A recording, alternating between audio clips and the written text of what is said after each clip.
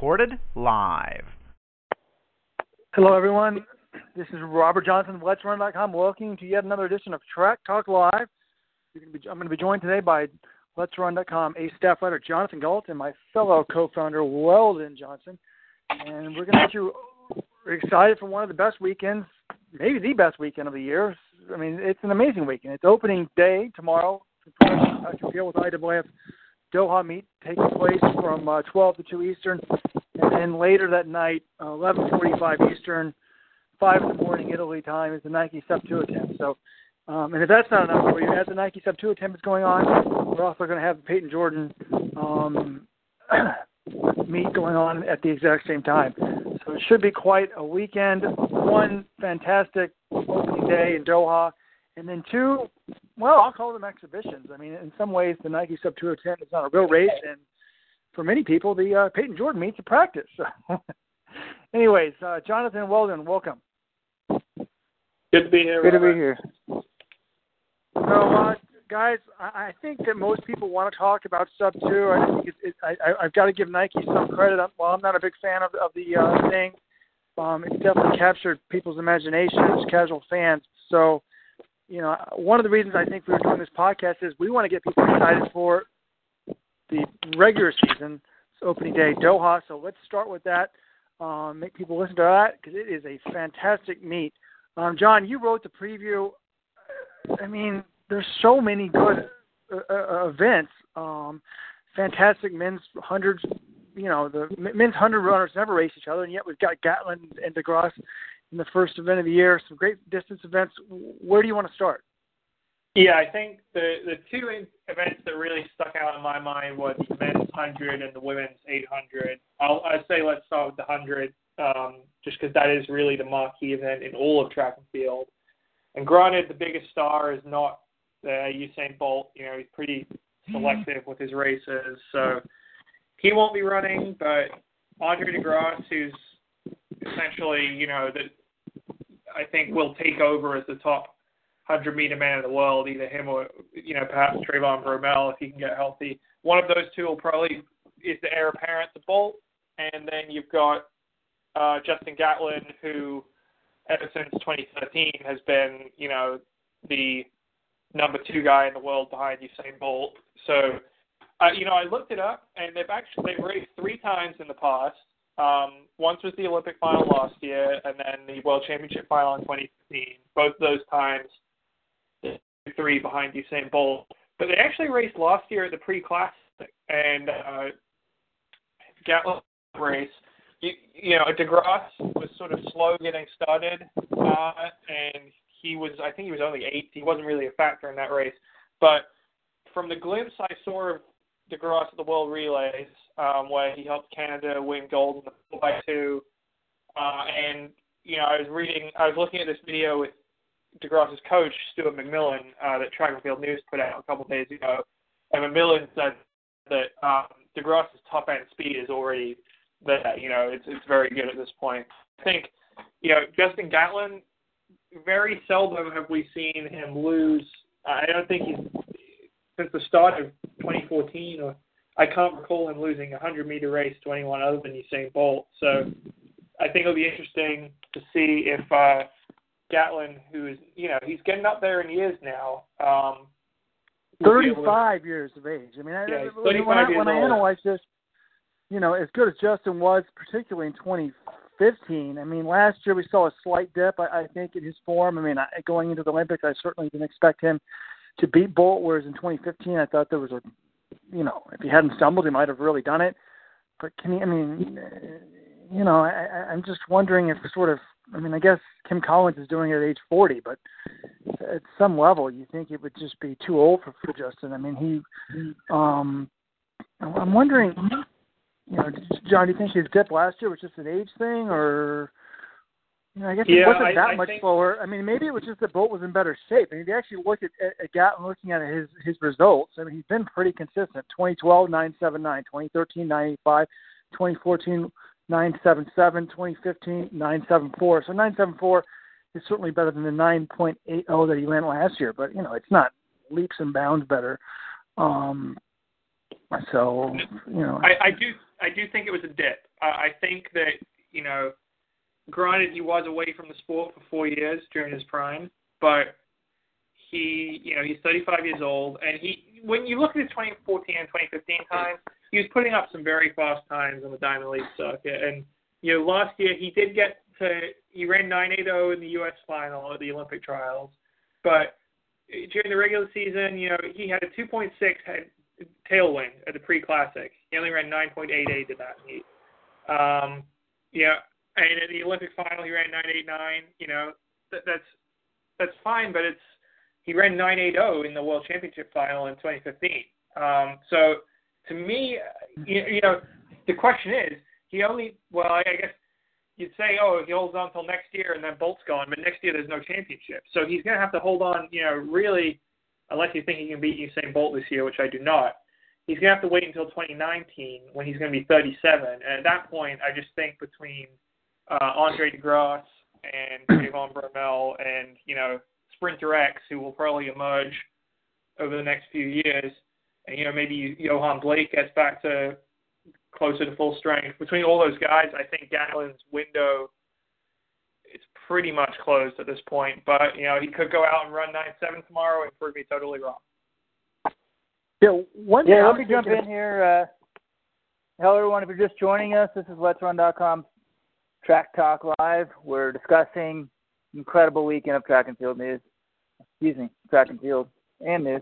We're discussing the season opener tomorrow, Diamond League meet, Justin Gatlin versus Andre DeGrasse. It's an amazing matchup. I'm Walden Johnson. We got Robert Johnson on the call, Jonathan Galt. I've established myself in the hotel room. I'm at a wedding this weekend. I'm at 7,000 feet getting in some altitude training. That's a joke. But I can now discuss about DeGrasse and Gatlin and Bolt even, and a couple things. One, John, you took it for granted that Bolt's going to win the World Championships. I highly recommend people watch a movie. It's available on Netflix or at least Amazon. It's called I Am Bolt. It's a documentary. It's very well done. It's got great footage from Olympics, championships. And essentially you see Bolt, he doesn't like to train. That's the reason he's doing the 100 this year. He thinks it's easier than 200. And I sort of wonder if that's his mindset, if he might get beat this year. In terms of the matchup this weekend, it's sort of the future versus the past. It's a matter of time, I think, when DeGrasse beats Gatlin consistently. And like you said, John, he sure looked good at the World Relays. I'm sure some sprint guru could figure out what he actually ran for that 200, but it was unbelievable, I thought. So, but right off the bat, it's just a great way to start the track season. And, I don't know. The entire Doha meet is unbelievable. It's becoming, I feel like, after the season enders, I guess you have the pre-meet as well. It's historically ranked so well, but after the two season enders, I feel like Doha and pre are sort of almost a notch ahead of most of the other meets. I think Monaco and London. Monaco's always. Yeah, Monaco, London. London's also pretty good. Those are really the ones that stand out for me. Yeah.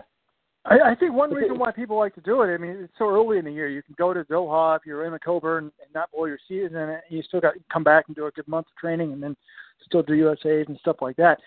Let me show you my sprint expertise, guys. This is Robert Johnson taking over once again. We've been talking about DeGrasse and Gatlin, but one guy we've not been talking about is the guy who I think may win the race.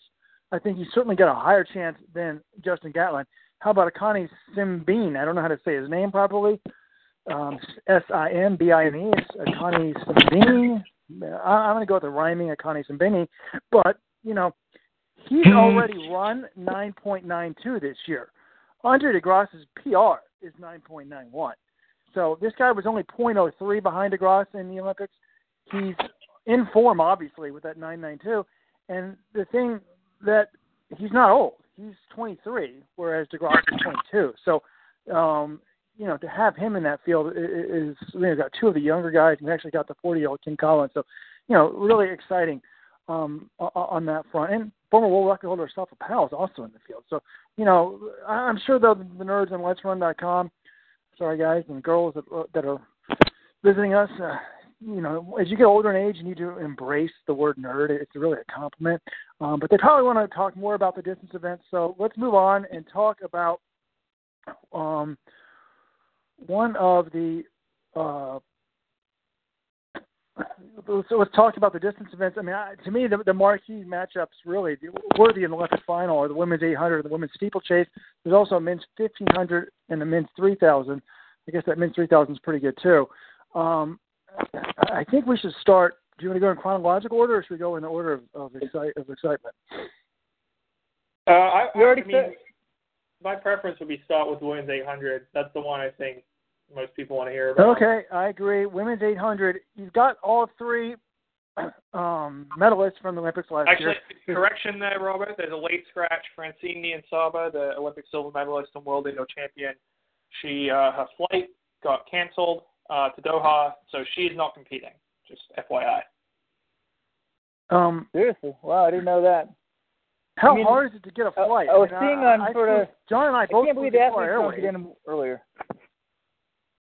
You know, she's coming from Eugene, I believe. Well, I mean, if that's where she's with the Oregon Track Club. So if you're flying from there, that's going to be even harder. I remember actually I was looking.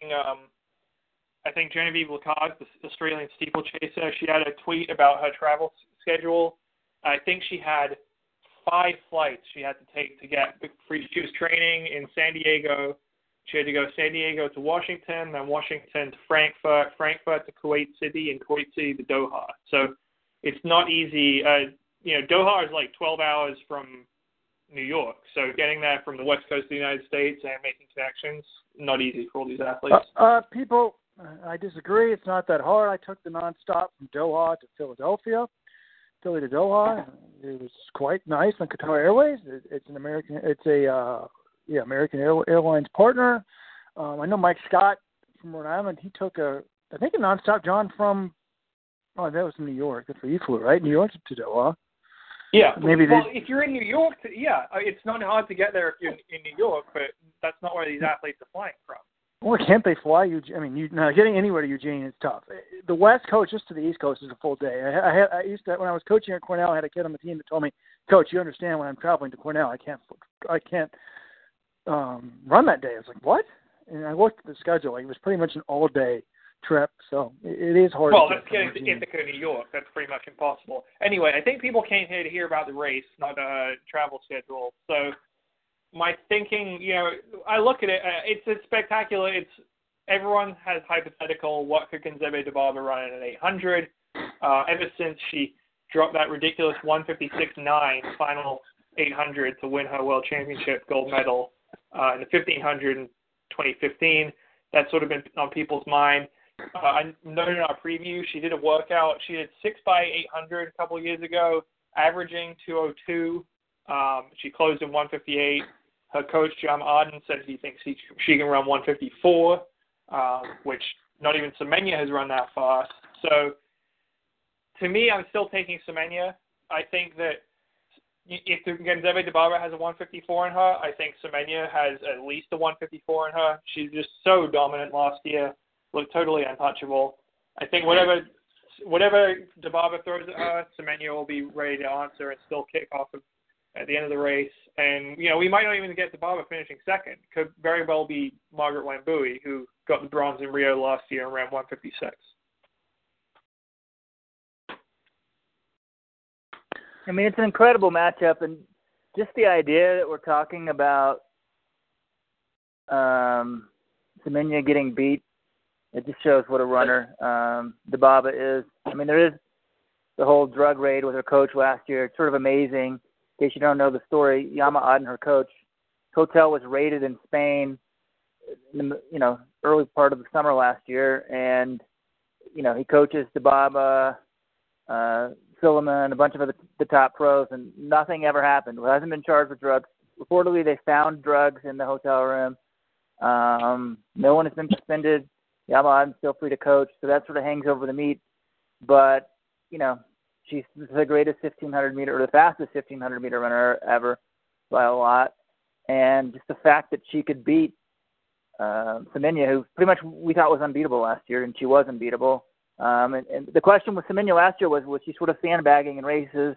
There's the whole intersex issue with her. In the past, intersex women had to keep their testosterone below a certain level to compete. That's no longer the case. So some people speculated that, Caster didn't run all out just because she didn't want to bring too much attention to it. Well, if she can get beat by Dibaba, this is what we want. What we can see sort of how fast can Caster Semenya run. We get to see it in race number 1 of the pro track season. I mean, Semenya's been running in South Africa, but this is her first real challenge of the year. One thing I always wonder, I know that, you say there's a cloud hanging over the sport and drugs were found in the hotel. One thing I always try to think is perspective. Do you think people in Ethiopia or maybe Spain where the raid was done, do they look at the American group and think the same thing whenever they see Galen Rupp running? I mean, we need to have some perspective here. I sometimes get in arguments with John about this. Drugs were found with Alberto Salazar. We know that he has drugs, and he's admitted to having drugs. So I'm not saying that John Mahadin's clean. I'm also not saying Alberto Salazar is clean. But it's frustrating to me as a fan. But, this kind of gets into this conversation about clearing out the world records. Like, let's clear them out since 2005, since, everybody's been testing since then. I mean, you're raiding hotels now, and we can't even bust people because the benefit has to be, it's just like the court of law, innocent until proven guilty. So, I mean, it's a matter of degree. One, they didn't raid Alberto Salazar's rooms and find drugs. He's admitted to using androgel for himself, he says. I guess the massage therapist, John Steiner, says he found androgel in a room. But, that's different than a police action. So I think, it's levels of degree, but it's a fair criticism. Americans, like, the whole thing now is like, oh, all the Kenyans are dirty, right? So, and they turn it back on us and say, hey, what about the American sprinters? So, Yeah, well, actually, if you didn't hear the... I think it's an unfair comparison to the group, but to Alberto's group. But sure, there's definitely a lot of questions that hang over that group, but I think it's one less degree from what's hanging over the Yama Aden group. Plus, the sort of performances of some of those athletes are at another level. Yes, I mean, speaking of that, I thought it was interesting. There was a quote from one of the articles from Piers O'Callaghan, who was the Irishman who's sort of the head of that European Athletics Committee or task force that was charged with sort of reassessing the records. And his quote was something along the lines of, we're looking at some of these times, and, Laura Muir, she's the best in Britain, and she can't even get close to, she's run 3:55, and she can't even get close to the world record. And, I don't know if that was taken out of context from him or whatever, but it's sort of amusing because she's run 3:55, she's not close to the world record, but that world record in that event was only set 2 years ago. That's one of the records that would still stand. It would be unaffected. So he's either sort of suggesting something about Dibaba, or he's perhaps, doesn't realize quite, everything about all the records. Yep. I mean, it's sort of not the best logic. But we could discuss drugs forever. We got too much to talk about. Our sub 2 hour discussion is coming up. We need to make predictions. Everybody we're discussing the Doha Diamond League meet. I was about to say, let's get to it. Let's predict the 800. Who's going to win? How fast? I'm definitely saying Dibaba. I mean, to me, it's like, do you think Mo Farah is going to win at 1,500 Monaco? He might run fast, but he's not winning. So wait, Dibaba. Sorry, Semenya. Okay. Definitely rooting for Semenya. I mean, not rooting for her. I'm predicting her for the win. Oh God, she's already run a 159 this year. I don't know. I don't necessarily think it's going to be that fast, but she hasn't broken 2 this year. I think she has. That's true. Although in the prediction I wrote Semenya for the win, I said Charlene Lipsy of America is going to run 157, so I've got to go Semenya 156, I guess. Charlene Lipsy is going to beat Dibaba in my prediction. It's going to be what? It's going to beat Dibaba. Yeah, we should mention that real quick. Charlene Lipsy now training with Ozzie Wilson, having a tremendous year. The American sort of I don't know, kind of stagnated a couple years out of college, and now she's, would have broken the U.S. record indoors if her training partner didn't break it before her in the same way. And she's not messing around, she's flying over to Doha. Ajay's not going, and she'll be racing against the world's best and Dibaba. Just an incredible race. The more I think about it, Robert, I agree with you. How can Dibaba have better finishing speed than Semenya? I'm going to go with Semenya. I mean, why do we think they're going to run like 150? It's crazy to think that they're going to run 156. Right off, first race. What did they run last year? Yeah, it's 155.28. Curious what she ran last year. I believe she ran 156 here last year. I think it was pretty fast. And that's actually one of the things. Hooked it up. 158.26 for the win last year. So that gives me a little more confidence. 157 for the win. Could be 157 or something much faster. 154. I'm going 157. I'm going to go with Robert. I think 156 for the win for Semenya. I think that, maybe she doesn't run that at this meet. But, it depends on how fast the race goes out. If Dibaba is really aggressive, maybe it goes faster. If it's, a little more relaxed, it goes slower. But I think two things to point out. One is, one of the knock-on effects of, I call it the Semenya effect, is just like, look how many of the top women in the world set PRs last year. It was pretty much all of them, just because they consistently get in fast races, whether it's in the Diamond League or the Olympics, behind Caster Semenya, and essentially that just forces them to run their best all-out effort. And it's still not enough to beat her, but not that these women aren't giving their best effort in other races, but it allows them to run their fastest possible time because they're just being dragged along so quickly.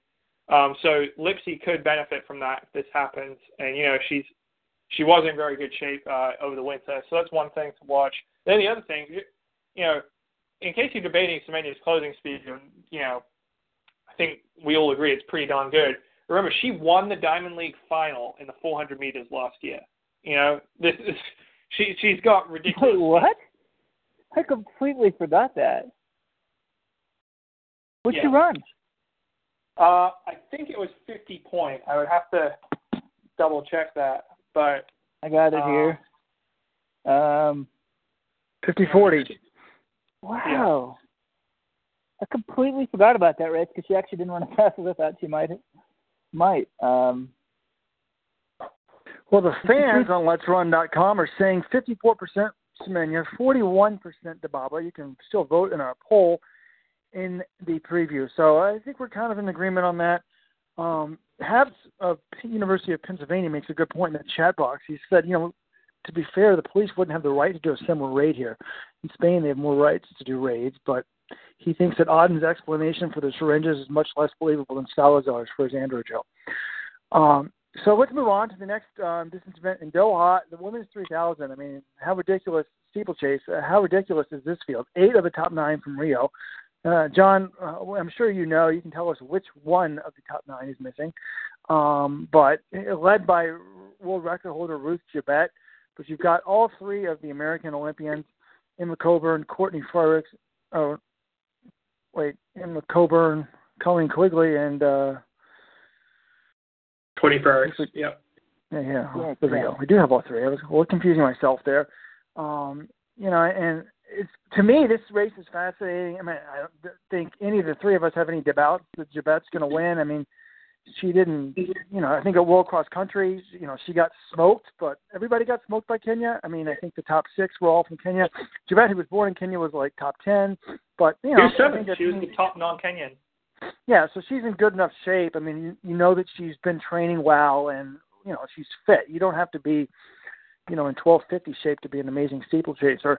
So I think she's clearly going to win. To me, what I'm going to be watching, I want to see how fast Jabet's going to win. Is she going to break 9? I say yes. But to me, I'm all into Emma Coburn here. Who has the season of their life and then ditches their coach? To me, that's a crazy decision. It may be financially motivated. Maybe it's smart from a financial standpoint. But, if there's any slippage here, we're going to start hearing about it all season. Oh, Emma shouldn't have made this change, and Emma shouldn't have made this change.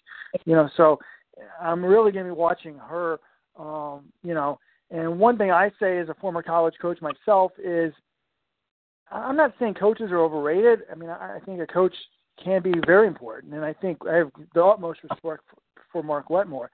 But a coach, in some ways, is like a jockey for a horse. I mean, we can only do, so much.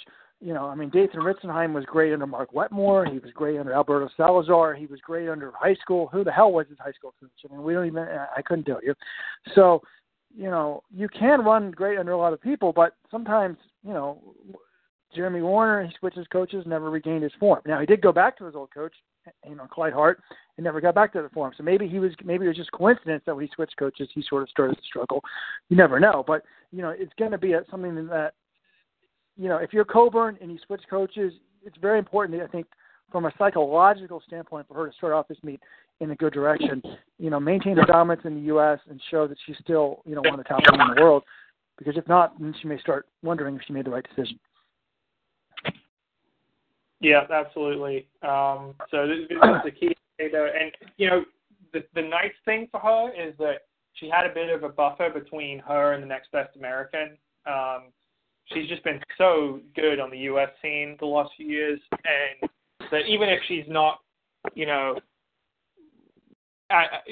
exactly as good as she was in 2016, if you take the 2014 or 2015 version of Emma Coburn, she's still going to be the best in the U.S. So she's got that going for her. But, yeah, it'll be interesting to see if the gap between her and Jabet has closed at all. But, yeah, I do expect Jabet to win. I don't know about sub-9. If you actually remember last year, Jabet lost her first Diamond League steeple in Shanghai. But she's been unbeatable since then. And the Rabbits, I think the Rabbits are only supposed to come through 2K and 6'10", which is, I wouldn't be surprised if Jabet just says, forget that, I'm going to take this thing on my own and do it from the front. Coburn showed last year she can run fast early. She ran 9:10 at pre. I mean, it's a little bit later in the season. But, fastest she has ever run is 9:07 at the Olympics, but that was sort of hot weather. It sort of makes you wonder, how close can Emma get to the 9-minute barrier this year? I mean, that's sort of, I don't know. I think that everyone's perspective on the steeplechase is going to change because are we still at, 3 women ever under 9? What are we at now? But I think it's going to start becoming more and more common. I mean, Jabet took it to a new stratosphere last year. And if you look at 3K times, that sort of thing, there's room for improvement in the steeple, at least depth-wise. So props to Emma and the whole U.S. team. Just, we haven't even talked about Charlene Lipsey, and then 3K, we got Ben True, we got Paul Chelimo. Props to all the Americans, not afraid to go race the best. It's just a new era in American distance running, and it's funny because you got to look up all the medals that people. It used to be if someone won a medal, it was just unbelievable. Now it's oh yeah, Emma, she got a bronze, and it's pretty good, but there's a lot of other medalists now as well. Yeah. Well, we only have one woman in my mind under 9 legitimate, Ruth Jabet. I mean, there is 2 actually on the record books. Gunilma Garkina winning the 2008 Olympic gold medal for Russia, but if you think that's legal, well, then that's good for you. Wait, didn't we have 9? Ivan Jepkemo ran 9 flat .01 last year, and I thought she later got on. She never made it under. Wow. I knew she ran the 9. I'm like, wait, can I take back my sub-9 prediction? Well, last year in May in the Diamond League opener, Jepkemo won in 9:07. Jabet ran 9:15.98. So, I mean, she's got to improve over 16 seconds on her PR from last year. I mean, from her season opener last year. Is she the one person missing? Oh, she's in there. Kai Ying's in here. So, John, who's the one person from the top 9 from the Olympics missing? It's Madeline Hills of Australia, and she is racing. I remember I was looking at the start list of one of the meets. She's either racing in Doha. No, which that wouldn't be right because that's the 800 is the other event. I believe she's racing at Peyton Jordan in one of the races there. So she is racing this weekend, but not in steeple. And one thing to,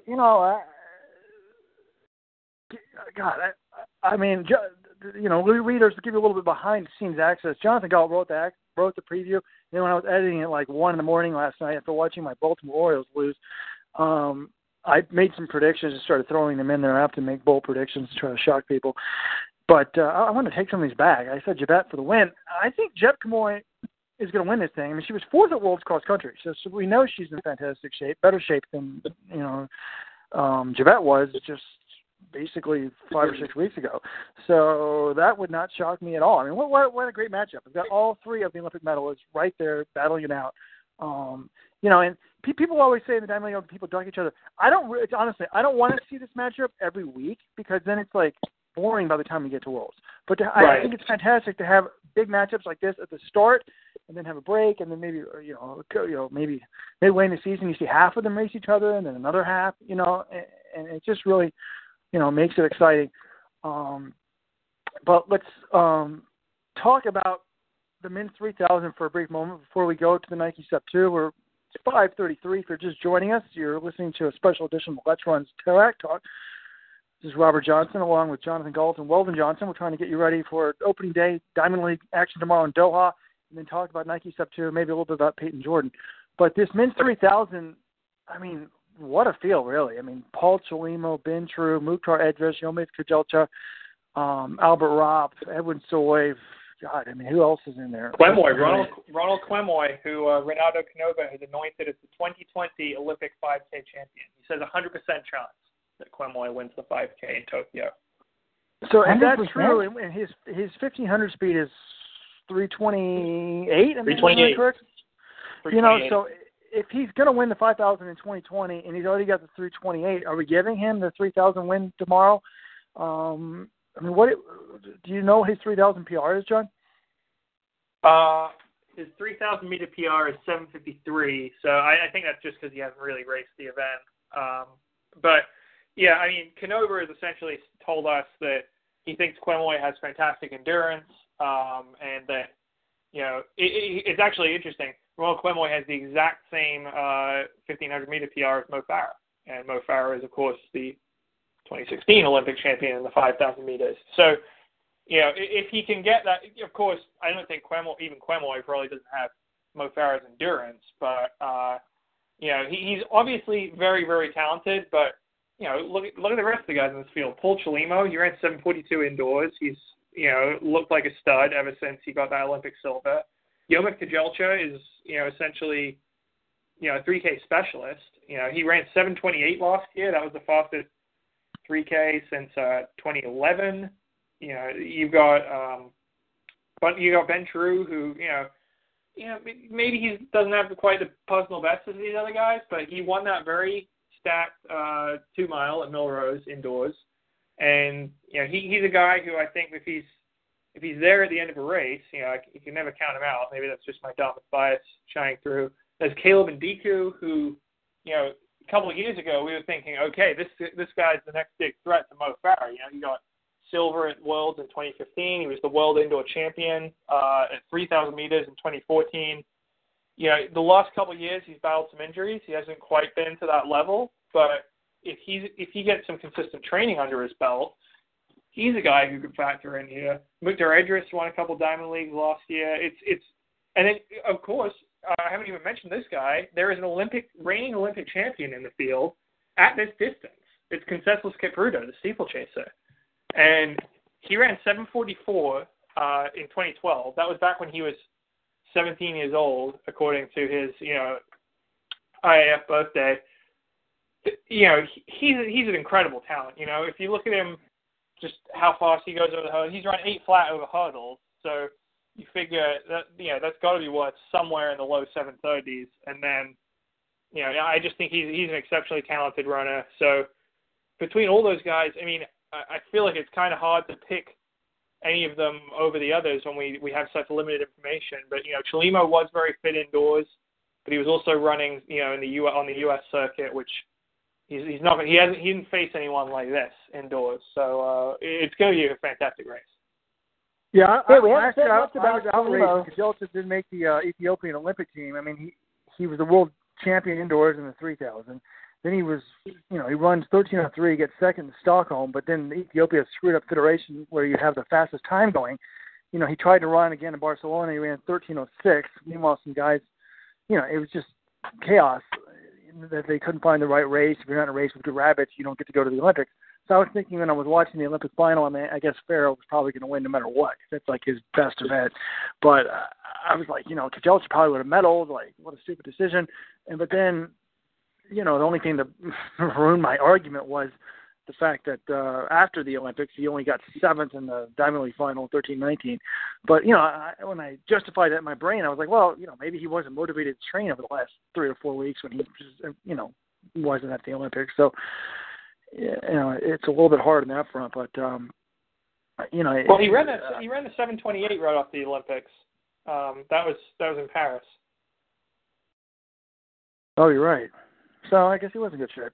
Maybe he's just better at that 3,000 distance. One thing about Koumoy, and John, this would be a great article idea. Someone remind us of this, folks. I've never thought about this. He's Japanese based, and I'd love to know, I'm always wondering why more Kenyans don't come to America for college because they speak English in Kenya. But then how does the money work? Who decides to take them to Japan? And how much do they get paid? And, he's run a 13:24 in Japan, winning that. So, does he go to school over there? What did he do in Japan? Most of the corporate stuff is on the roads longer. So I would be fascinated to know, what how that works. He's only 21 years of age. He's a world junior record holder at 1,500. I assume most colleges would be thrilled to have that type of kid on campus, but that would be kind of interesting to know how that all works. Yeah, it is interesting. Can you guys hear me? Yeah, we can hear you. It's something that is interesting. Hello? No, just making sure. I'm having a lot of phone problems here, and I'm in the middle of nowhere. But I think you guys haven't talked enough about Paul Chelimo. An American Olympic silver medalist, the one guy who challenged Farah in the 5K last year, sort of hung with him the final straight, 1 point kind of closing on him. And, it's kind of crazy because he started off the indoor season so great, was talking about being undefeated, and I think we're letting sort of, a subpar, road race and World Cross Country was a bit disappointing. Was not a bit disappointing, was disappointing, sort of, detract from what we were thinking indoors. And, this guy could take it to another level this year. I think it's really interesting to see what he does, on the track this year. He said his goal is to go undefeated. He's still undefeated on the track. At the very least, he's due for a PR. So, I think for American fans, it's sort of a big thing to watch.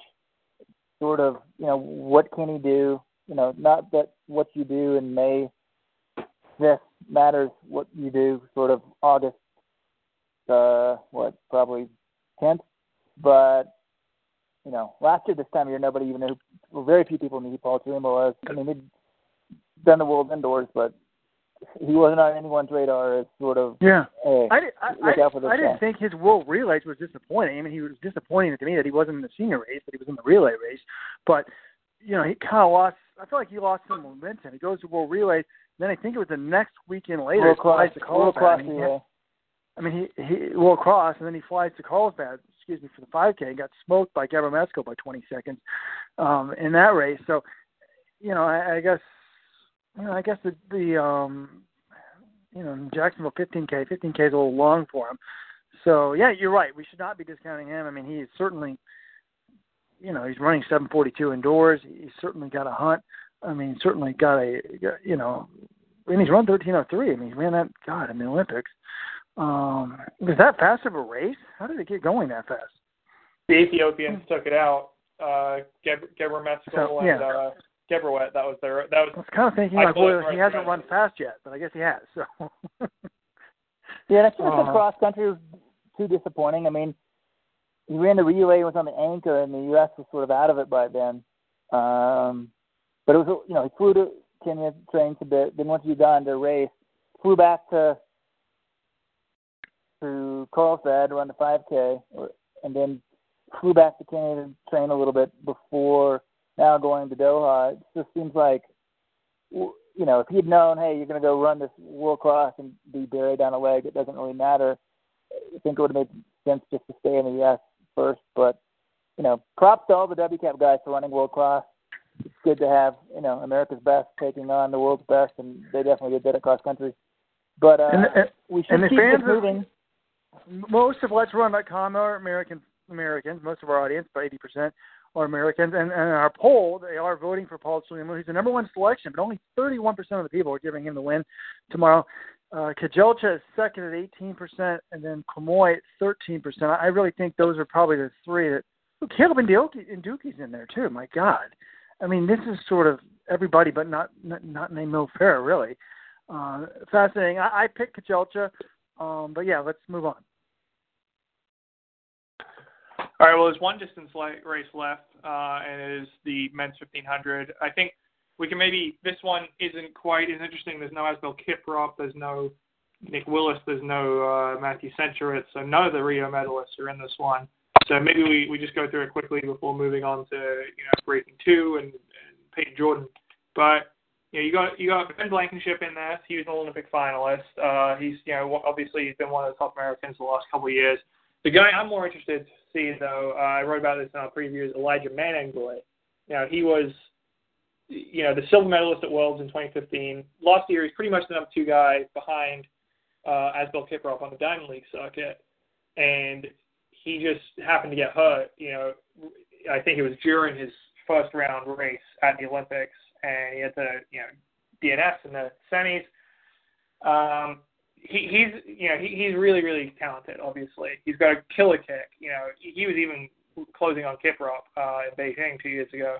So he's back, and there's another Kenyan, Timothy Cheruiyot, who, would have made pretty much any Olympic team in the world, but had the unfortunate, distinction of being fourth in the Kenyan trials. But he looked great in the Diamond League. He won the Diamond League final last year. He didn't even make the Olympics. So those two, I think, are really the top guys to watch. But you've also got, Ayane Suleiman. He's a proven commodity. He was fourth in Rio. So it should be a pretty interesting race. But Blankenship ran fast indoors. He's the U.S. mile champ. He ran 3:36 for 1,500 meters. So, interesting to see how well he does. And the battle up top between Cheruiyot and Manengoy should be pretty good. Should be a good one. Even without Olympic gold medalist Matthew Centurit. Got to say that every once in a while. But, the 1,500 sort of on the international level, there's so many good guys right now. It's sort of, I don't know, just kind of depends on what type of race they make it. Kind of curious to see what Ben Blankenship's going to do in May 5th. He's flying a long way to run, so, I don't know. Like I said, I really like the American guys flying over and taking a shot at it. I certainly, one thing about flying over, I think it's really smart for something like Charlene Lipsey. I mean, before this race, before this year, there's certainly no chance she'd even get a lane in a Diamond League. So she runs well indoors, puts up the number 2 time in the world, I think. So, they probably want an American. They asked her to come.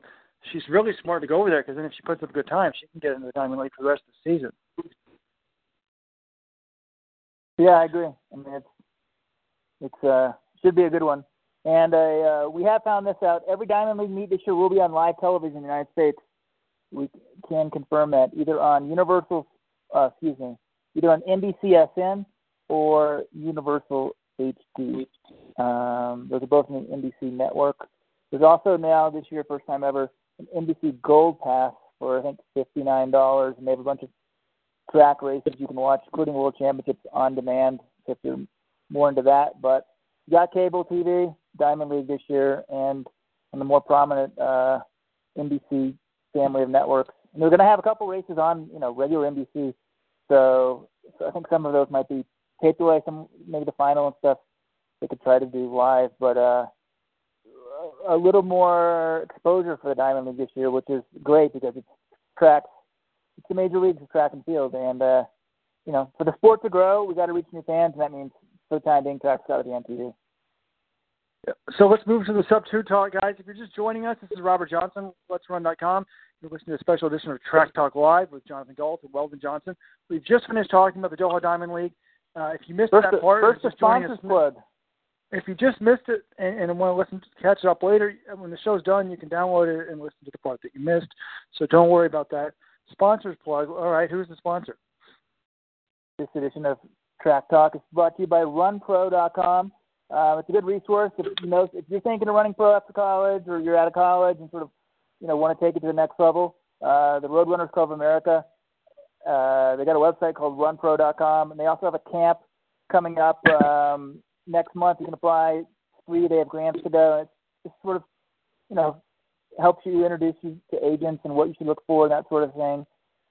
Gives you some realistic expectations of what it's like to try to be an Olympic runner, pro runner. So it's a great resource that the RRCA puts on. So you or someone else, knows a college senior, I don't know. Like, I got out of college. I wanted to keep running. There was no way I thought I'd be running pro, but the more resources, the better, because I just sort of winged it. But you could argue I never was a pro. But let's turn to the Nike Sub-2 attempt. It's interesting. I'm at this wedding. I was driving with my parents in the car and sort of asking them what time this rehearsal dinner was tomorrow. Then I was telling them about the Sub-2 attempt, and my dad thought it was interesting. And then he said, "How many guys are going for it?" And I said, "Well, really one." And it's an exhibition race for one guy, as far as I'm concerned. I'm not sure why the other two guys are even in there. But where do we begin? Maybe, I don't know. We probably assume everyone here at this point knows the details, but that might be assuming too much. We got some more casual visitors listening. Who wants to sort of give just the basics, the facts of what's going on here? I can run for it real quick. I mean, so the race is going down. It's 5:45 a.m. Local time on Saturday morning, which is 11:45 p.m. Friday night for the U.S., which is the same exact time as the good races at Peyton Jordan, which is inconvenient if you're a track fan, we'll say that. But the basic idea, there's 18 paces. There'll be 6 paces in front of them at all times following a car. And it looks like, I saw a video of this, the car looked as if it had lasers coming out of the back that sort of project onto the road that show you exactly where the paces should be running.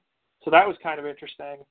But there'll be 6 at all times, and they just be subbed out. They'll run 2 laps at a time, then get subbed out. They're running in groups of 3. So 6 groups of 3, 2 groups on the track at all times. And essentially they're just going, they're running this at the Monza Auto Racing track in Italy, which has hosted the Italian Grand Prix in the past in Formula One. It's pretty flat. It's a loop of 2.4 kilometers, so about a mile and a half. And it's generally, so it's almost an oval. There's sort of it's an oval on one side, and then the other side there's sort of a jagged little thing, but it's not much of it. It's not a serious turn. It's almost entirely flat. I think 18-foot net elevation change. So, essentially they're manicuring they're trying to make all the conditions as good as possible. They're going to be following the exact 2-hour pace. They're going to be running it flat. It's going to be about low 50s Fahrenheit during the race, maybe getting up to the mid 50s. Doesn't look like there'll be much wind. But yeah, I'm sure that if you're listening to this podcast or / radio show, you probably are familiar with the basics of the attempt. But that's it. And it's Eliud Kipchoge, the Olympic marathon champion, Zosine Tadesse, the half marathon world record holder, and Elisa DeCisa, 2-time Boston Marathon champion. Those are the 3 men who will actually be trying to run under 2 hours. Yeah, So, John, how many laps are there total? It's going to be 17 and a half laps, I believe. So, 17 and a half laps, and there's 1, 2, 3. There's 4 turns per lap. I'm going to go off, and let me start. I'm totally opposed to this whole thing. It's driving me nuts. I'm very much a critic of it. I think John's probably the most positive on our staff about this thing. But, the idea that, we want to break 2, so we're so brilliant. We're going to set up this thing and everyone's just going to break too. To me, it's insulting to the runners. It's arrogant on Nike's part. And it just, come on. It's like, yeah, I wanted to win a gold medal too. And just because we said it was going to happen, it never happened. You can't just make things up, So, the idea that we're going to take 3 minutes off the world record because they get better pacing, to me, is absurd. Or better weather. Better weather. We basically already had perfect weather in Berlin. And we're talking about the turns. Well, they're doing 17 laps with 3 turns each. 17 times 3 is 51. Go look at the Berlin map. There's probably not 51 turns on that entire course. There's no turn. It's a gradual turn. There's no 90-degree turns. It's similar to running on a large track. Yeah, there's one 90-degree turn, kind of, right, John? Well, at the top. But it's like running on a 2.4 kilometer track. The turn, that it's very, very gradual. I don't think it's going to impact you as much as some of those turns in Berlin. But I do agree, in general, I don't think they're going to pick up much time, if any, on the turns. The turns, yeah. Maybe. Berlin's got about 15 or 16 hard turns, but Berlin is basically one giant circle. If you look at the Berlin map, there's some 90-degree turns in there. But if you count up the hard turns, there's probably 16 or 17. So yeah, maybe you say some ground turns. To me, the place where they're going to save the most ground is the they don't have to slow down to get their water bottles. They don't have to run off the side to get their water bottles. They can have a guy drive up in the truck next to them and hand them the water bottles. But I got in an argument with some rando stranger guy on Sage Kennedy's Facebook page today, Ultra Runner Sage Kennedy. He's like, I really think that the electric car. Now, the electric car is a giant scoreboard on top of it. Some people are saying that it's going to be so close to the runners, there's going to be some drafting effect from the car. But the car's not really running that fast. So, it might help the rabbits a little bit. But to me, it's just like, I think, like, the best way to think about this is, okay, do you think if we optimize, the pacing and the weather, that we're ready for it? John did the improvement. John came up with a nice chart in our preview of this race. If you go to the homepage and read our preview, we're asking for a 2.41% improvement on the marathon world record. So if you look at other events, some of this is just laughable. Do you think we're ready for a 25:39 10,000, a 12:19 5,000? How about a 1:38 800? The answer is, of course not. So it's not going to be any different here. The only difference is it's going to be interesting for a while because people are going to be like, yeah, he's on pace. He's halfway. I don't know why they're doing it in the middle of the morning. They're doing it in the middle of the morning for the weather, but, it's not like they're getting press buzz at 3 in the morning here. But if it was, there'd be a big audience, But you got to remind yourself, you got to use common sense, people. It's like an 800. Just because some high school kid can break 2, and certainly Eliud Kipchoge can easily break an hour and a half marathon. He's run 58. I think he could probably run 58 something low. But if you run 158 in 800, does that mean you can break 4 minutes in the mile? Of course not. You need to run about 148 800 to break a 4-minute mile. So, like everyone can, they'll get to 30K. But to me, the real interesting thing, and the reason why I may stay up, is I want to see if he just runs till he drops or if he backs off the pace, because it's fascinating from a psychological standpoint. To me, it's almost abuse on him to think that he's just going to maintain this pace. And also the other two, how do they train for this? How do you get excited about training for this when you know you're not going to do it? So, well, Kipchoge. A couple of times, John and I went to Kenya. We met with Kipchoge. Maybe I can put some highlights of this interview with him. He was very confident. It came across at some time. He was very confident on breaking 2. Like, oh yeah, I'm going to do it. We're like, what? And then later, John pointed out, he said, hey, when's you first think of breaking 2? And he's like, oh, and, at the end of the year when they told me about it. And then another time he said, oh, I've always thought I could break 2. There was different stories conflicting. And you kind of wonder, hey, has he been coached a bit about what to say with the media? And one of our Kenyan journalists there with us was saying Kipchoge gave the impression to him, it was more of a, I don't know, something, Nike wanted him to do. So we kind of heard, we did not hear that ourselves, that's third hand. So, but when I was very surprised when he just said, yes, I think I could do this. And the assistant coach said the same thing. And, Nike's getting what it wants, right? People are talking about this. In fairness, I'm very intrigued to see how fast Eliud Kipchoge can run a marathon. Minimized conditions, perfect conditions, what can Eliud Kipchoge do in the marathon? That's great. That's of great interest to me. But that's not exactly what this is. They're changing the rules, and that's a bit problematic. It'd be much better if they had this event. You could have an event every year like this. Because also, I didn't know about the lasers on the car. I'm like, wait, they're having all these pacers? That's just a marketing thing for Nike. Why don't they get a car or a robot, shield the wind, and just go 2-hour pace? In some ways, that's kind of what they're doing. But they have the runners breaking the wind. It looks better for optics. So I didn't know about the lasers, because the laser is going to set a pace way better than a person. The person can just follow the laser. But, Robert said, can they take off 3 minutes of pacing? They're not trying to take off 3 minutes of pacing. Some with pacing, improve a little with pacing, improve a little bit with no turns, improve a little bit with perfect weather. That's why they're starting at 5:45 a.m. And then for pretty much nearly every exercise person, physiologist says that's not enough. We're not close to sub-2. Even Eliud Kipchoge is not breaking it. I mean, no one's run under 101 for a half in a full marathon. But just to pretend that, the weather is the problem with that, if these guys could throw down an hour in a marathon, they would have by now. It is pretty preposterous. But then that leaves the shoes. And that's actually kind of what Nike wants to have. And people think, oh, wow, this shoe, we can do it. And I don't know, even my dad's like, well, it's Nike. The scientists are going to know all this stuff.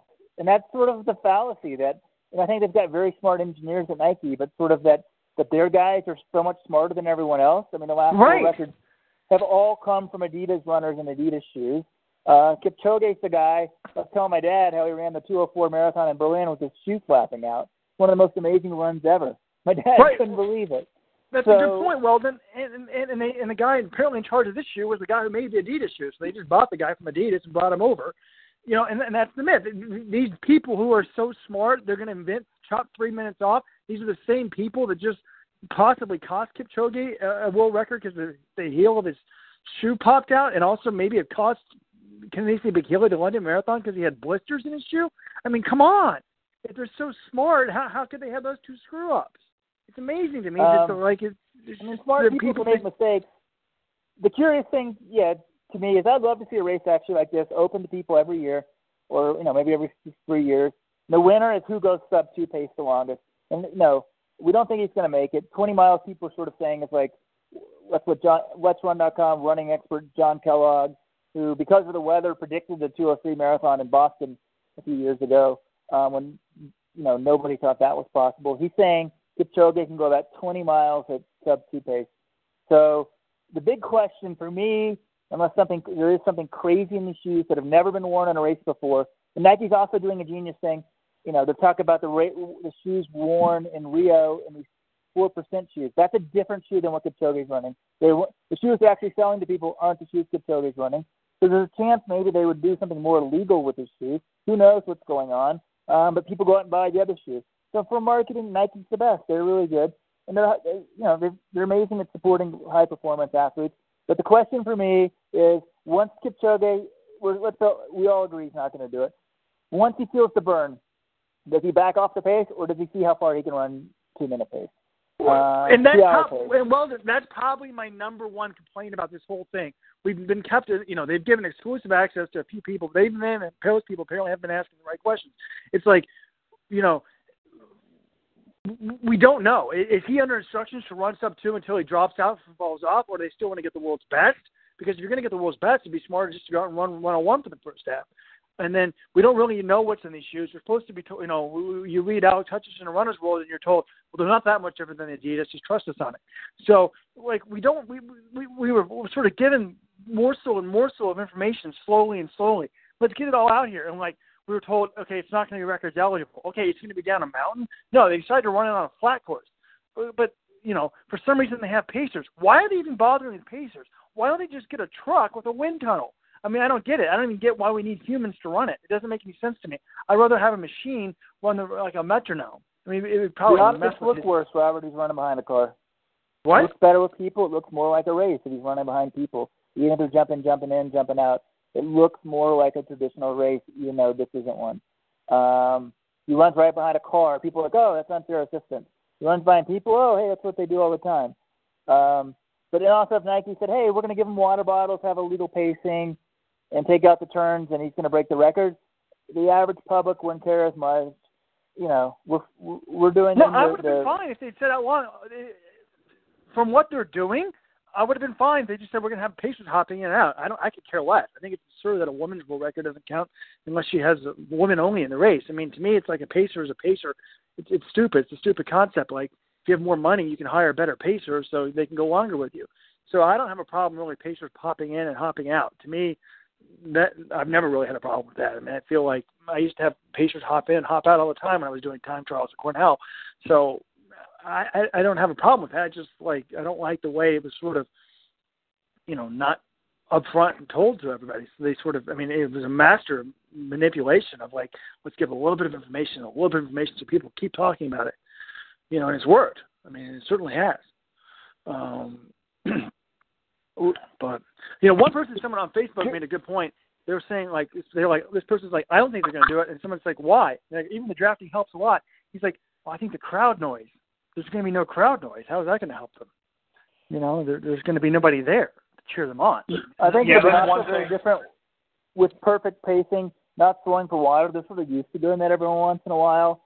If they're behind people the whole time, Kipchoge's not used to that. It'll be different. I don't even know why the other two guys are in the race, to be honest. But, John, I don't know. A couple things interesting. We saw the workout with Kipchoge. This race is so early in the morning, but that workout, we got there at 6:15 in the morning. They were warming up before the sun came up. So if anyone is used to running very hard, like at this time of the day, it's Eliud Kipchoge. But sort of, I don't know, we'll give a little more insight on, your impressions of meeting him and sort of, I don't know, what it made you think about this. Yeah, well, like you mentioned earlier, I thought it was just hard to get a read on him in that interview that I did with him. He seemed pretty guarded. He wasn't, he wanted to put on a good face for Nike, that he was doing this, that he was going to be confident. I think that's one of the reasons you haven't really heard them talk about what's going to happen if things go wrong. They don't want to acknowledge that something could go wrong, but, they don't want to say, oh, if he falls off the pace. Saying if, that suggests it's going to happen. It could happen. They don't want to think that way, even though it probably will. But yeah, I don't know, that workout, I think it's one thing to get up.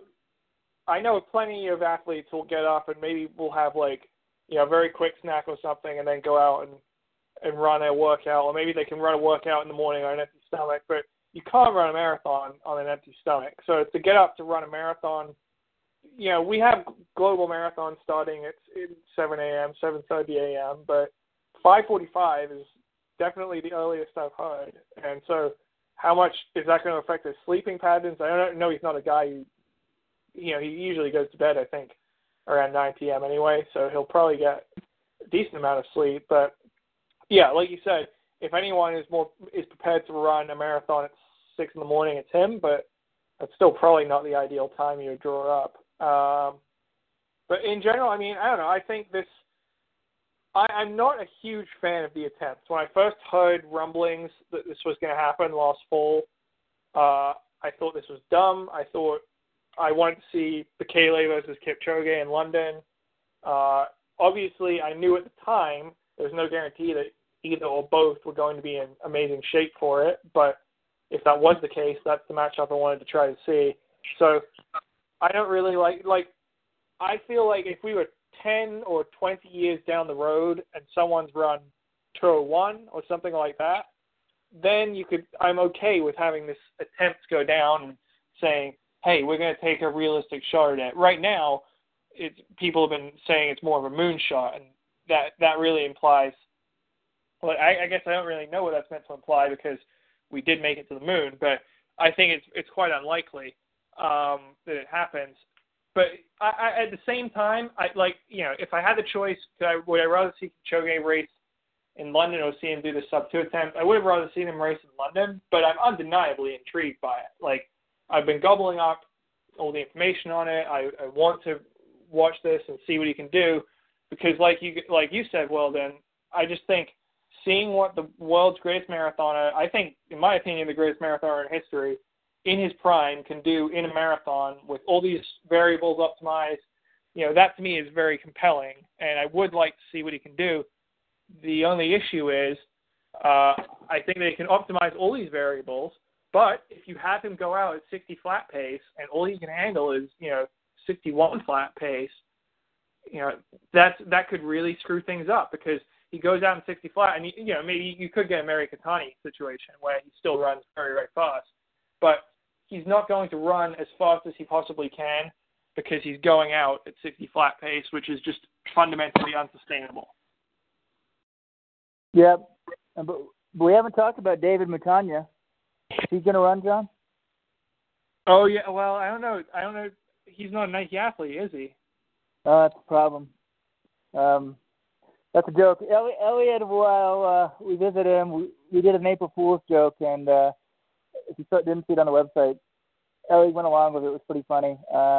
We can't play audio on today's show, but he said there's this guy David who beats him in all these races and didn't like the race, but everyone knew that David was the best guy in Kenya. But props to Elliot for doing that. It'll be interesting to see what he does. Robert, can you let in some callers? Looks like you guys want to get on and sort of discuss. Yeah, I can. But while y'all were doing that, I was surfing around the internet. I saw a monkey with a machine gun video on Facebook. It's pretty entertaining, by the way. Then I finally found what I was looking for. I hope I didn't start laughing out loud. In 2013, I wrote an article called "The Myth of the Sub-2-Hour Marathon," because I remember making some prediction, and I didn't think I'd see it in my lifetime.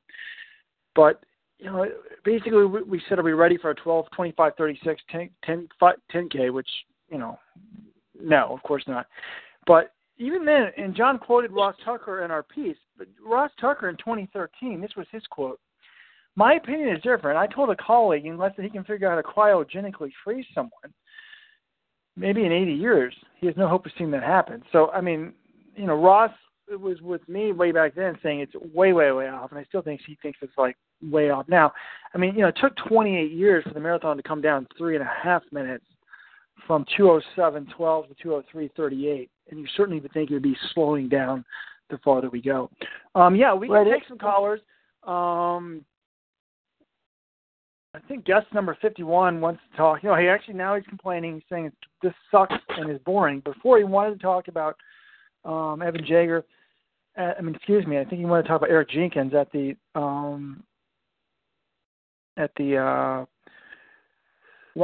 Peyton Jordan meet, but actually he's no longer as a caller. He must have logged off. Guest 51, if you want to come back in.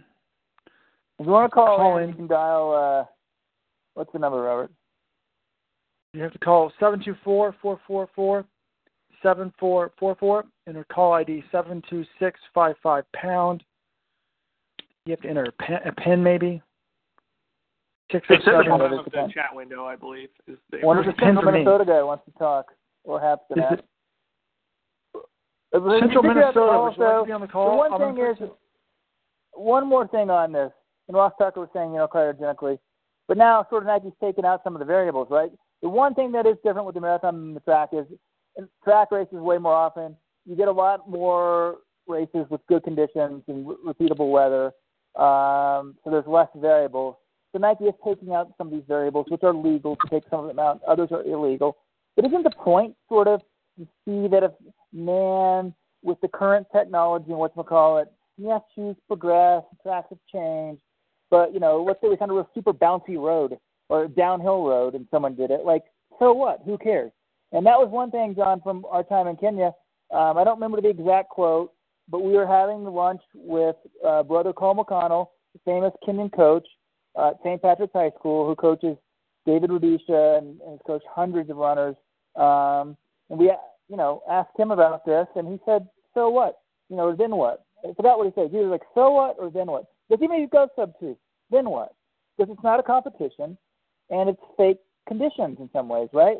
He pointed out, he's like, look, David Rudisha, maybe in a straight line, running behind a machine, could have broken 140 and 800. But he goes, that's not what we measure. We measure an 800 in legitimate conditions in a race. And this is something completely different of it. And so I'm all for pushing the limits in the world record, but that's what the world record's supposed to represent. So if it's just because of some new technology that someone does it, or some variable that you've changed that others don't have, to me it goes a little bit against the purity of the sport. I think that's where Nike sort of differs than us. Like, they've shown very little interest in having clean sport. I mean, they may speak for it, but they don't go out of their way to go overboard to demand clean sport from their athletes. Their Genius Lab never knew Lance Armstrong was doping, or if they did, it's even worse. So I think sort of some of them have a different winner-take-all attitude. I very much support seeing what Eliud Kipchoge can do, but now, they're taking away too many of these variables, or I don't know. And open it up to other athletes as well, I think would be the best way to do this. But I'm definitely watching tomorrow night. I'm kind of curious. I hope it just goes 2 hours as long as possible, see what happens. We may have a contest in Let's Run. Predict, like, when he falls off pace, and I don't know how we define that, maybe 30 seconds off pace. I guess we could also predict his finishing time. Yeah, I think a contest where we predict the exact mile where he falls more than 30 seconds.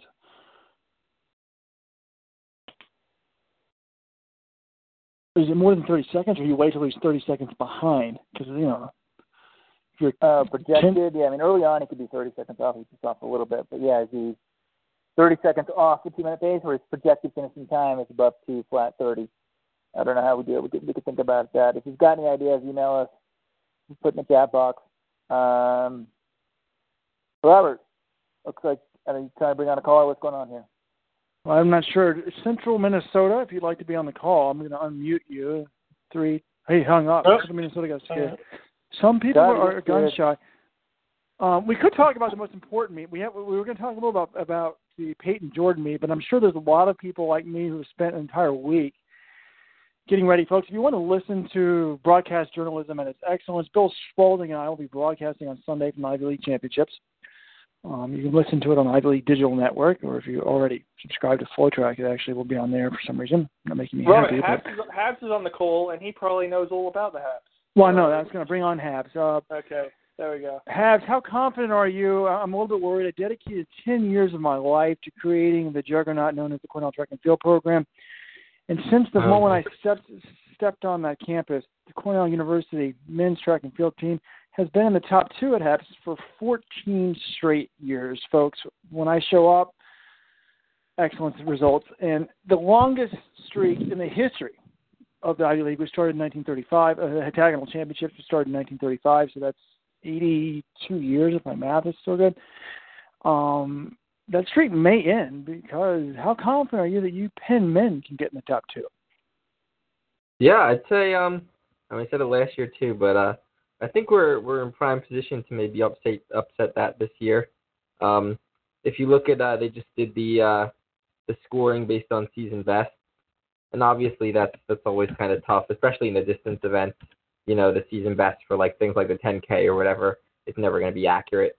But I don't know. I mean, we have got, that sort of momentum going off from cross country still.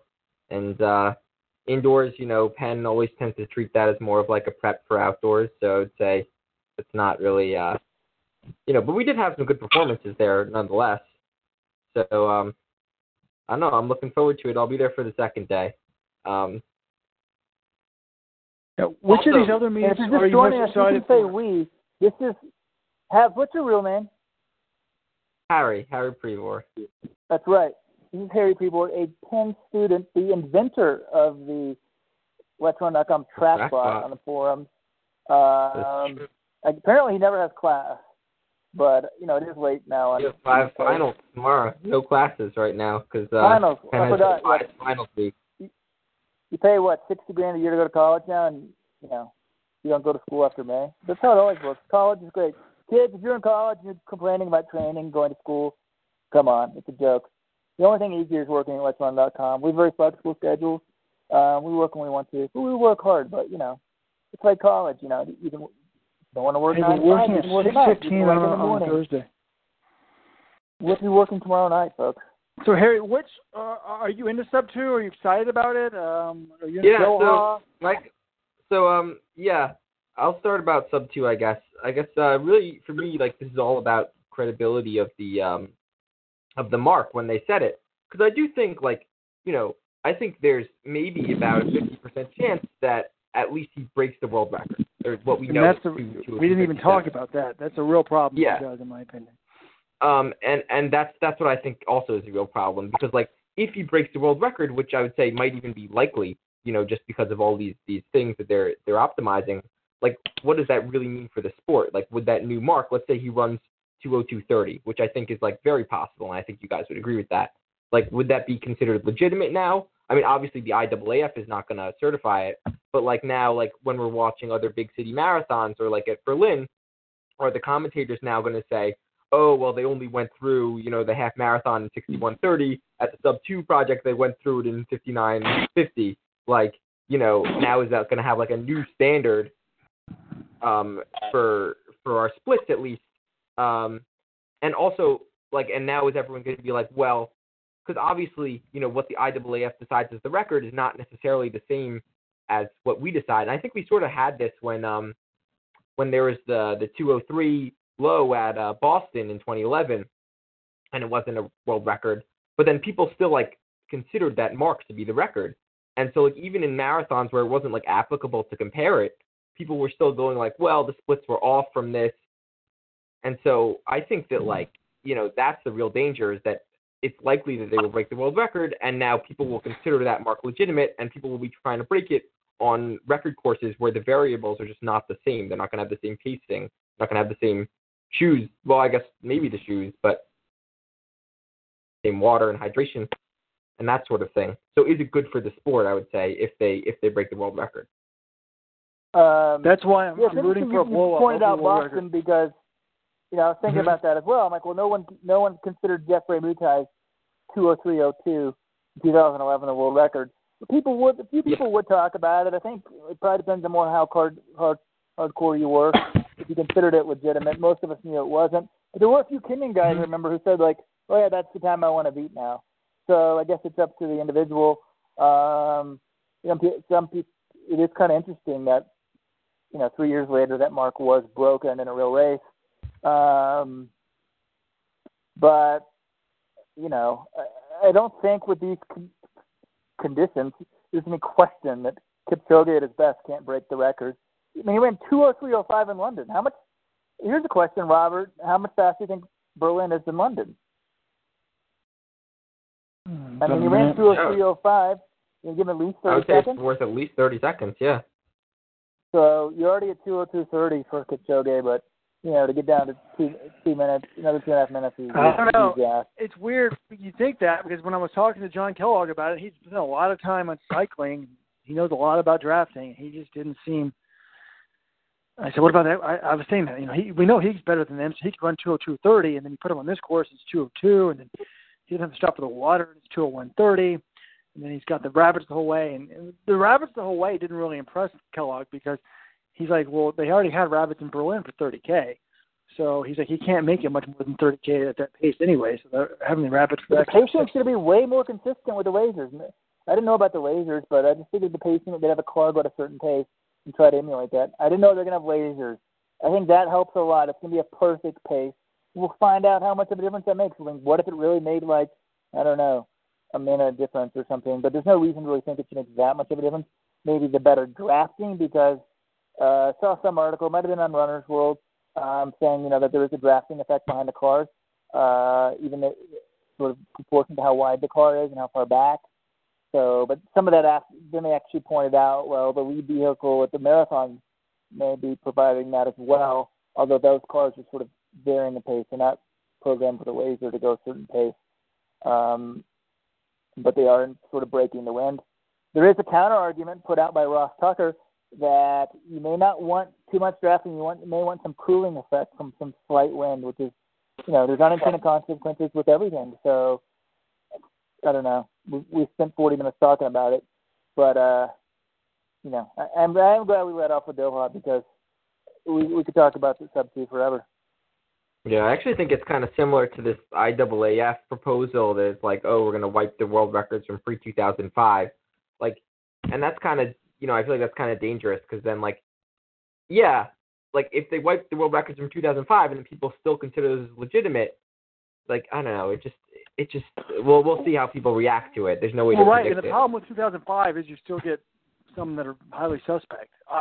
John and I had a long discussion about this, on the phone this week, and I'm fine with getting rid of them. If you want to acknowledge that some of those drugs are tainted and never going to be beaten, I think the 2005 is ludicrous. I think Martin Bingsinger has. We have his website, a link to it, the article online. He makes a good point. He's not opposed to it, but he's like, look, if we're going to do it, first of all, you got to wipe all the records off, and you only do it when you're certain that the drug testing is going to catch everybody, or virtually everybody. So I would almost say, like, you wait till 3 years to get the drug testing way better than it is now. And then I would almost say, okay, if you're going to break a world record, we need to know a year in advance, and we're going to test you out of competition twice a month. So we're going to have do it for 12 months before and then do it for 6 months after. I mean, I know obviously some people come into form quickly and stuff and don't know they're going to break the world record, but you could have if you have 36 tests over the span of, a year and a half. But you're confident everyone now who's regularly tested is clean? I mean, come on. I think it would be really, you could microdose, but it would be really hard to do something totally crazy. Right, but... By the way, did y'all know that people were doping? People always think it's recent. Did you know that the 1956 Olympic hammer champion, or 54, when were the Olympics? 54 or 56? 56, I guess. He admitted to being on steroids. I didn't know that. Drugs have been around for a long time. Mankind is full of sinners, dude.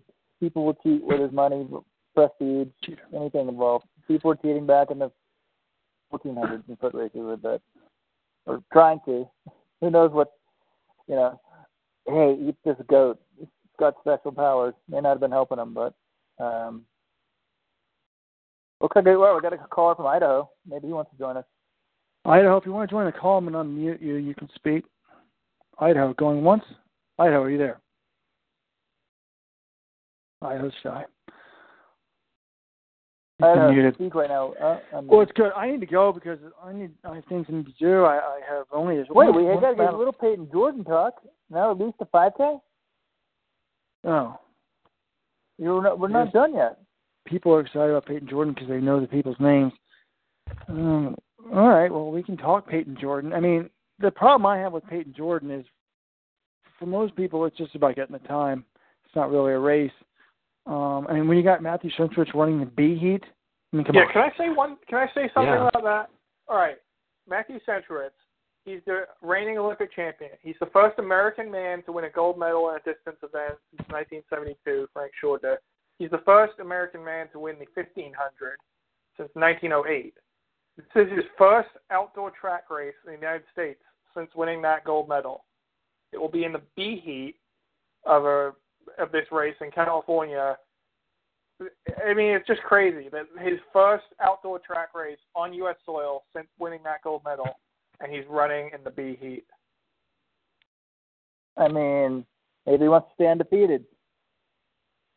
But if it's the A, would it make that much of a difference? It's not like we're going to. First of all, we can't be questioning television getting a lot of publicity. Salazar reminded me of John. When I met Salazar, he reminded me of John Kellogg, but with unlimited money resources. I mean, he does what's best for the athlete to win the race. He's not caring about promoting the sport or, whatever. I mean, Centrowitz didn't even run the Millrose Games. He promotes the sport very well, though, by racing his guys, Robert. I will give him that much. These guys race a lot more than I would say some of the. Well, they race, but it was a disgrace. But that is secondary. They want to make the indoors too. 2 mile. Right. I mean, it's not about putting on a family-friendly thing. Even when I was coaching at Cornell, though, I went to one of these meets. I was there for 12 hours. I was bored of my mind. I was watching the second heat of the women's JV 500 go off, and I was like, this is just so unfan-friendly. And someone's like, yeah, but that's not our job. But, our job is not to do that. So, I mean, I don't know. It's basically, I think we need to think about this race differently for Centrowitz. I mean, when the Kentucky Derby winner goes out and does a workout, they publish it in the Daily Racing Form and people watch it. This is what this is. It's a workout. And the fact that, the Peyton Jordan is technically a meet. I mean, really, in reality, it's practice for most people or just a qualifying meet. It's not really a race. I mean, I'm not saying it's not a race, but it's not a race. Essentially, Peyton Jordan's a really big deal for a lot of 10K runners. or if you're a runner who can't hit the standard. So guys are going to be fast. It used to be a bigger deal not a because big Americans deal. didn't have three people per event hitting the standard. But now that we do, it's a lot easier now to hit the standards. The fact you see so many Americans in Doha racing shows, there's a bigger world out there. So, I think the 10K guys a lot of times still go here to get the time, be safe, get the times. But they have it from last year, most of them. Yeah, so it's also become easier to get the standards for the Americans because they made it. I don't know what they changed with the standards. Yeah. Somehow it's easier. I understand. I'm excited. Okay. Oh no, I was just saying. Like I remember when Cheserek and he ran. It was either this or Stanford. He ran it in trainers. Just trying to get the NCAA qualifier. But I don't think I don't think he's going to do that this year. I think he's really going for the record, at least the collegiate record.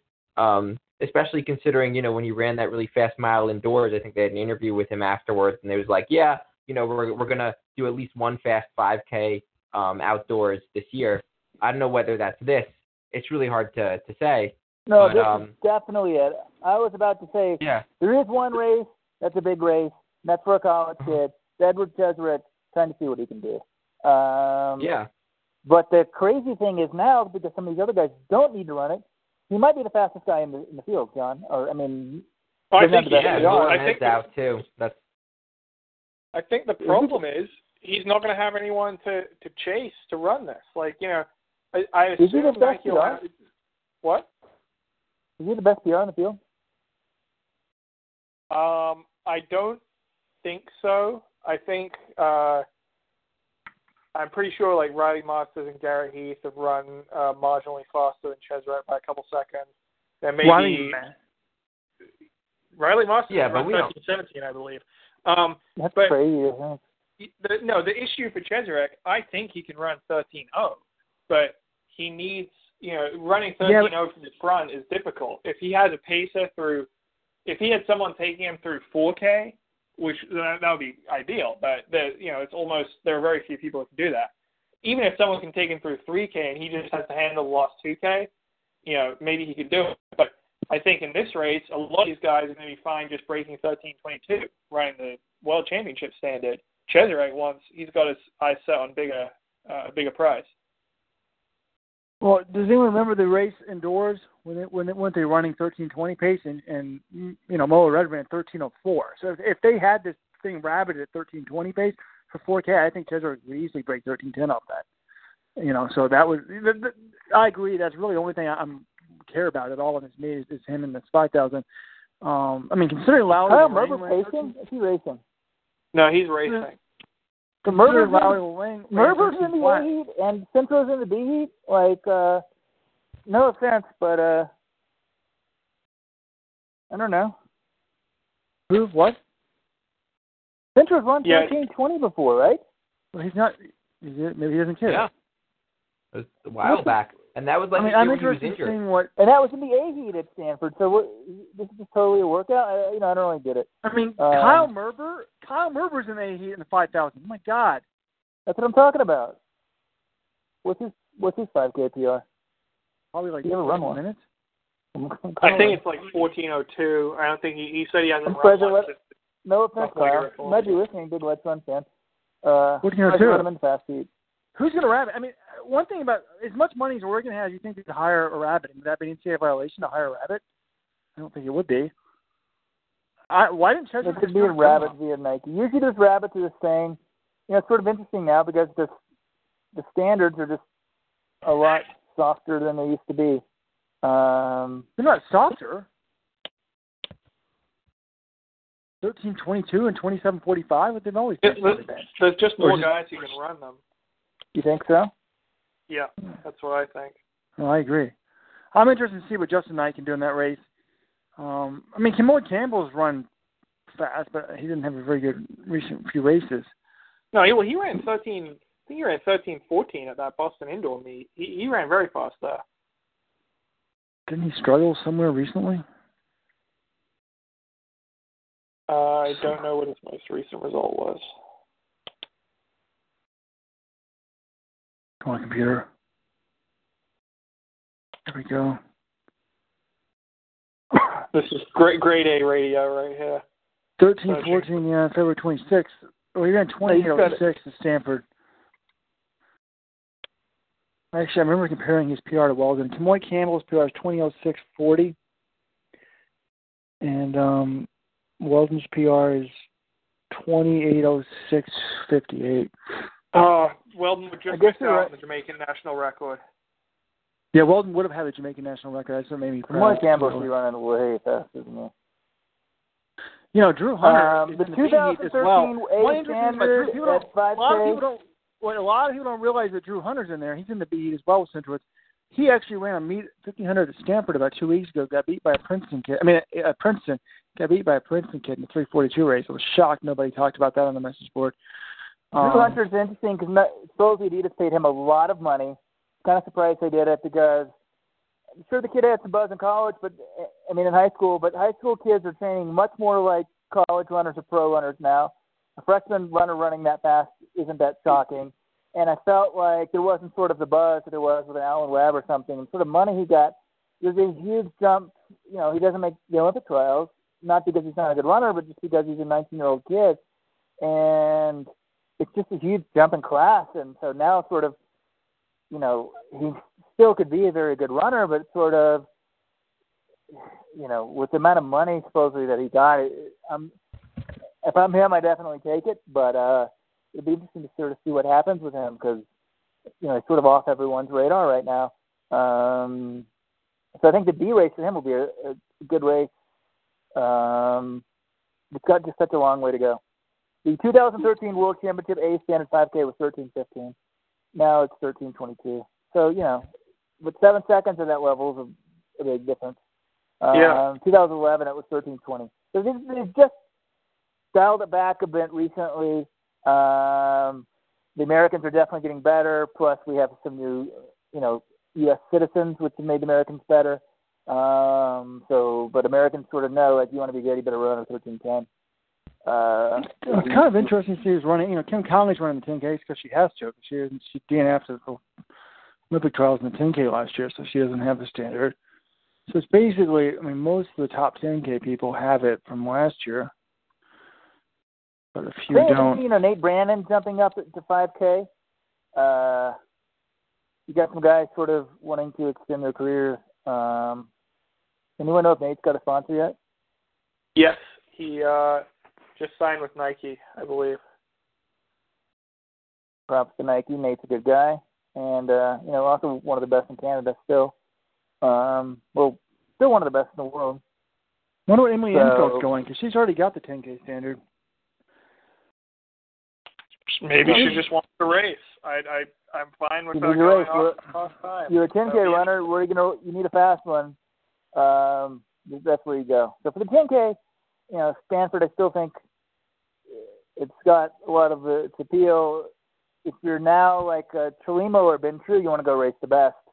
And then for obviously, it's a great race for Edward Cheswick. So, you know, I guess the pacing will be very interesting to sort of see what happens there. Nate Brandon, 13:43 at BD only 10 years ago. And then Caleb Hawkins in the 10K is interesting to me. But that's about it. So, people are about Eric Jenkins, which is first? I'm assuming he's doing that to work out, John. Which is first, 800 and 1500? 800's first. So I'm assuming he'll do some. Yeah, only unless run people get geeked out by like 149, 340 type thing.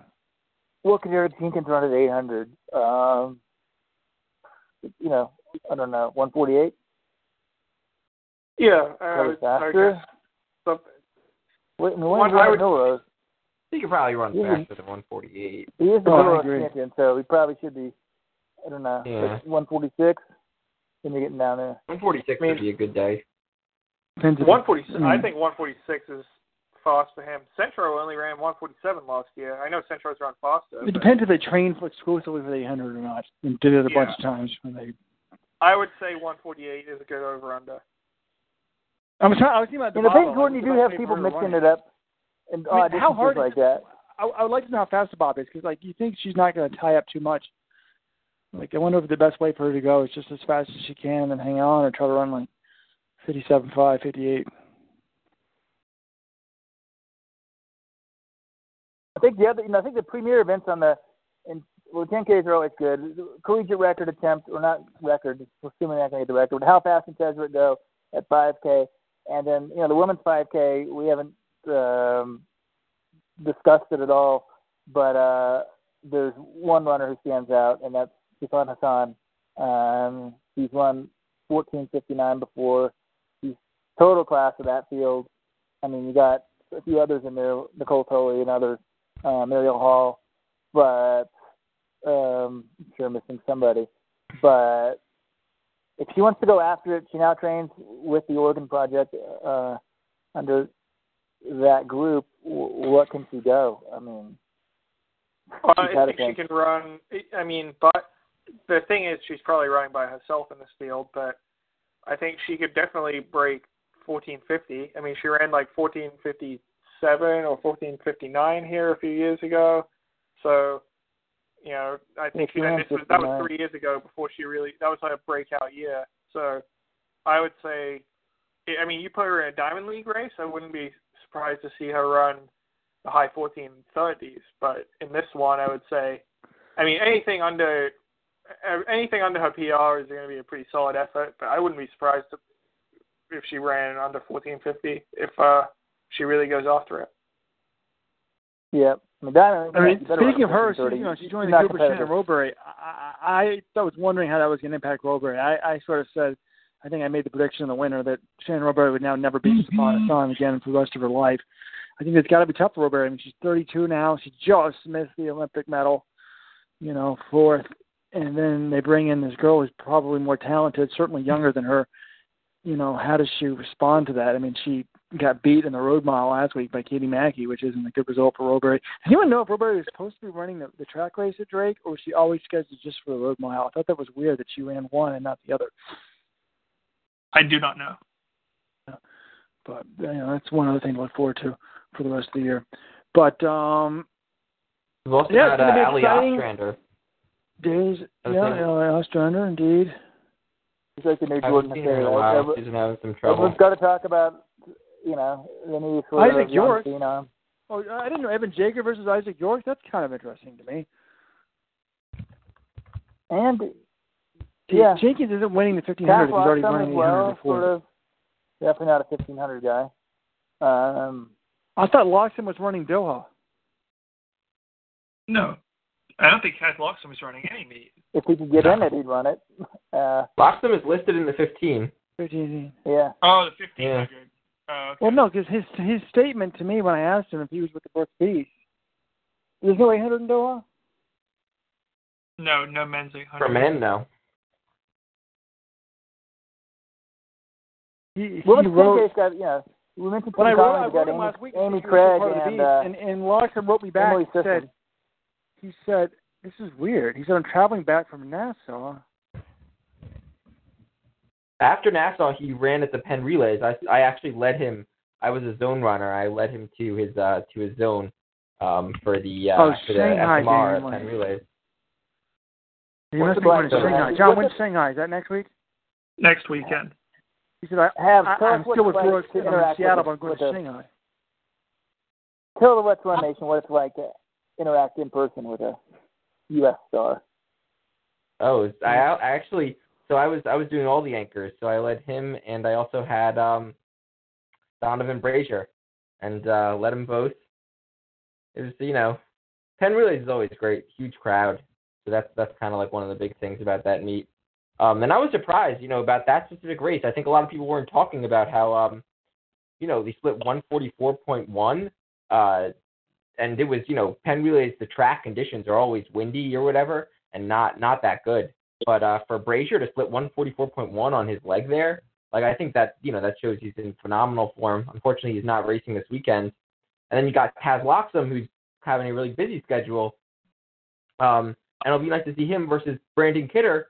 He's another guy that had a great leg at Nassau in the 4x8. He was the lead off, and I think he performed a lot better than people's expectations in the 800 there. He stuck with even though he only split 147, but it was a tactical race. He was right with the lead. So I think it'll be nice to see them two kind of like go at it again in the 1500 here. I mean, yeah, and then we've got, guys like Eric Jenkins and Evan Jager. It's just a lot of people kind of doing it as like an off event, not their primary event. So it'll be a good race. And then we've got Isaac Yorks, who's probably the best pure miler here, even if Evan Jager has run that 332. So who knows? Yeah, with question about Penn, I guess Bill Cosby no longer welcome at the finish line. It's that easy to be the anchor guy. I mean, I figured they would have put you like high school races. You'd be like ushering like the third heat of the high school. I know it was pretty crazy. No, I guess I did it last year too. So I got the second year. Are you a legend because of the track spot? I mean, you walk around campus and women are coming up to you and like, hey, you're the track spot guy? A few people I've met in person knew about it or whatever. But, like, I don't know. People, like, on my running club, no one on my running club knows. A few people on the team know about it, but, like, really, I don't know. It's just a fun thing I do on the side. But, it's always fun to help out with Penn relays and stuff like that. My favorite time of the year here at Penn. So that's always great. And, we've got some good races at Peyton Jordan. I mean, we'll see, how they work out if they end up being, like, paced. I mean, especially the distance races, they're probably just going to be, time trials.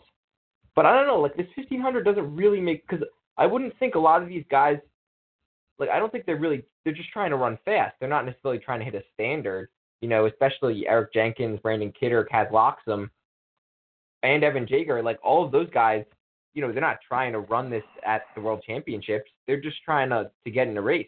So it'll be interesting to see that. Yeah, I agree. Should be a tremendous Friday night. I guess Friday. I think it was going to be a whole weekend at track and field, but now with the Nike 2-hour attempt Friday. Tomorrow's, that's true. About as action-packed as it can get. And I'm super psyched that the 2-hour attempt is at an hour when I can actually watch them in Mountain Time Zone, so I can see it. Otherwise, I had to wake up at 3 a.m. I probably would have. But I may sleep through it. I thank you, Kipchoge, for going so early in the morning. But everyone, tune your TVs. Universal HD tomorrow for the Diamond League opener, 12 to 2 p.m. live from Doha. Anyone got any parting shots? Go Big Green. What was that? Go Big Green. Heps weekend. Oh, Heps weekend. Also, we have a clash for the championship. Newcastle and Brighton battling for the soccer championship in England. Greg Olsen practicing today, John. He may be back. Inside joke. Robert, do you have anything controversial to say before we sign off?